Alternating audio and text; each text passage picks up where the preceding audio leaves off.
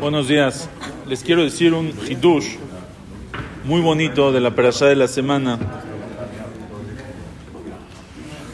de la Macá de Dever. Dam Tzfardea Kini Marov Dever. La quinta Macá, la quinta plaga es la Macá de Dever, la plaga, el golpe que Hashem le manda a los egipcios de Dever. ¿Qué es Dever? Peste. Se murieron todos los animales de los egipcios. Dice el pasuk, le dice Hashem a Moshe, ve y adviértele a Paró, Shalajet a mí ve y abduni, dile a Paró que mande a mi pueblo para que me sirva. Ki ima en atale shaleach, veotcham hazik van, porque si tú te niegas, entonces sin ella de Hashem oyabe miknecha sher basadeh, la mano de Hashem va a estar en tu ganado que está en el campo, basusim, los caballos, bajamorim, los burros, bagmalim, los camellos, babacar, el vacuno, ubatzón y el ganado, Dever kaved meod, una peste muy fuerte. Se van a morir todos los animales de todo Egipto. Imagínate qué pérdida tan grande, qué castigo. Ahora aquí hay algo muy bonito.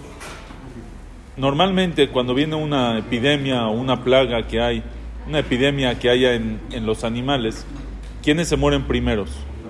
¿Los más débiles o los más fuertes? Débiles. Primero los más débiles y poco a poco van muriendo los más fuertes.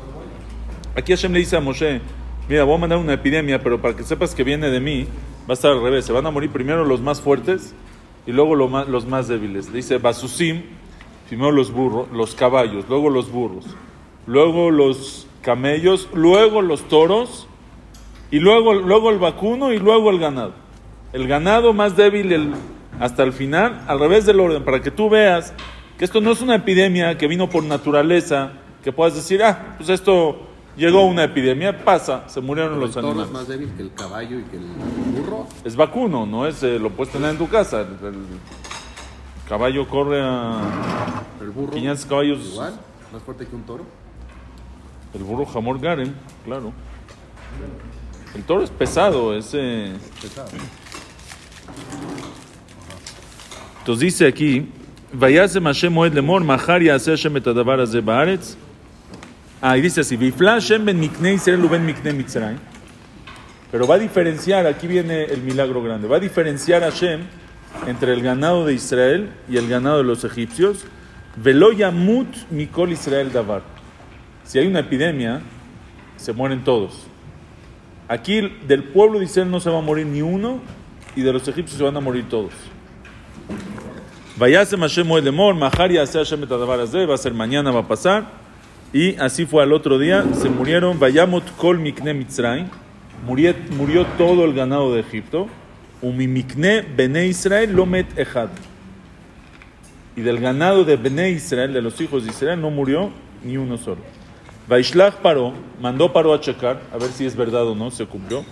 Veine lo met mi mikne Israel ad echad. No murió hasta uno. ¿Qué se entiende? Que uno sí murió del pueblo de Israel. Vaichbad le Paró velo shelach etam, se endureció el corazón y ya nomás dijo, es mentira, ahí está que uno sí murió.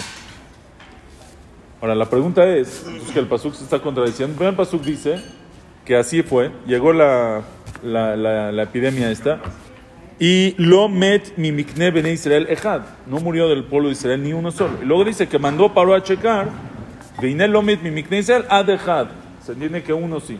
Entonces decídete, uno murió, los ganados de una persona, los animales de una persona murieron, o de ni una persona murieron. Entonces trae aquí una explicación muy bonita el Gan Rabé, y dice así, dice, en el pueblo de Israel había el pasuk en Perashat Emor dice que había una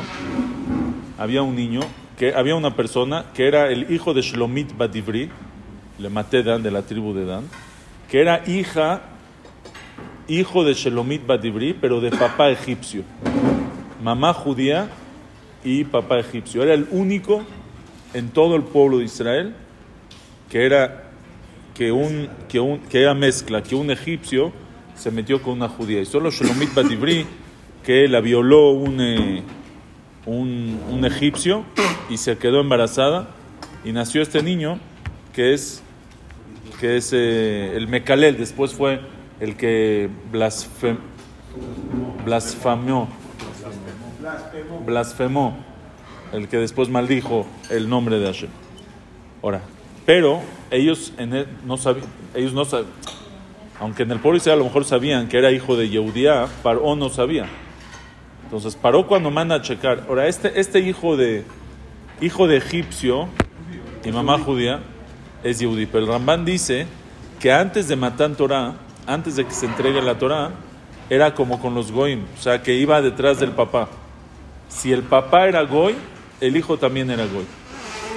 Entonces quiere decir que este muchacho era goy, en verdad era goy. Pero Paró no sabe la historia. Él vivía con su mamá que era judía, vivía dentro del pueblo de Israel. No sabía la historia, que la violaron. Entonces, los animales de una persona sí murieron, de él. Pero en verdad, él no era judío. Sus animales murieron porque él era goy. Entonces, cuando Paró manda, cuando dice el pasuk, Veiné, que del pueblo de Israel no murió ni uno, es verdad. Veiné lomed mi mikne bene Israel, ejad.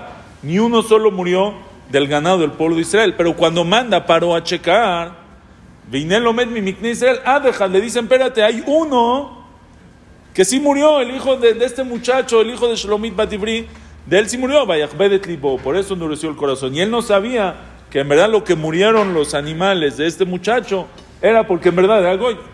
Su papá era goy, y antes de Matán Torah, la halajá era que vamos detrás del papá, y si es así, entonces era goy. Entonces con eso explica aquí el Divrei Hanok, dice algo muy bonito. El Midrash dice que por qué se llamaba Shlomit Bat Dibri, Shehevia Dever al Benah, que trajo Dever sobre su hijo. Ahora el Midrash no se entiende, ¿qué se llama? Que trajo Dever a su hijo, que ella le provocó el Dever a su hijo. Entonces explican que ella le trajo castigo a su hijo, que por culpa de ella, que ella se metió con un goy, o que no se la violó al final, pero que ella como que le sonreía todos los días y pensaba que podía. Entonces eso hizo que maldiga después, que blasfema el nombre de Hashem, y por eso lo matan. Pero según esto, él dice algo. Ahí se denomina mamzer, ¿no? ¿Cómo? Mamzer. ¿Era mamzer?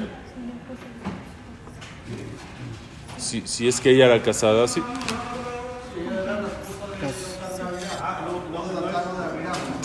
Sí, sí. Sí, es verdad. Pero hay que ver si... Sí, no se había mamzerim en ese entonces, pero sí. Entonces, dice Shevia Dever al-Bna. ¿Qué significa Shevia Dever al-Bna? Ella le provocó la macá de Dever a su hijo. ¿Por qué la macá de Dever le llegó a su hijo? ¿Por qué? Por haber estado con este goy. Si no estuviera con el goy, entonces su hijo sería Yehudí y la macá de Dever no mata a sus animales. Pero ahora... ¿Eh? Si la violó. Sí, no, es que el Midrash dice que por qué se llamaba Shelomit Batibri, que le decía Shalom a todos. Shalom, Shalom, Shalom. Entonces ella como que le dio a entender que ella aceptaba. Entonces al final ella no quería, pero le dio a entender y por eso invitó la situación. Entonces eso es Shevia Dever al-Bna, que ella trajo Dever sobre su hijo. Es un dush interesante de esta macá de Dever. Sacó a luz. Shabbat Shalom.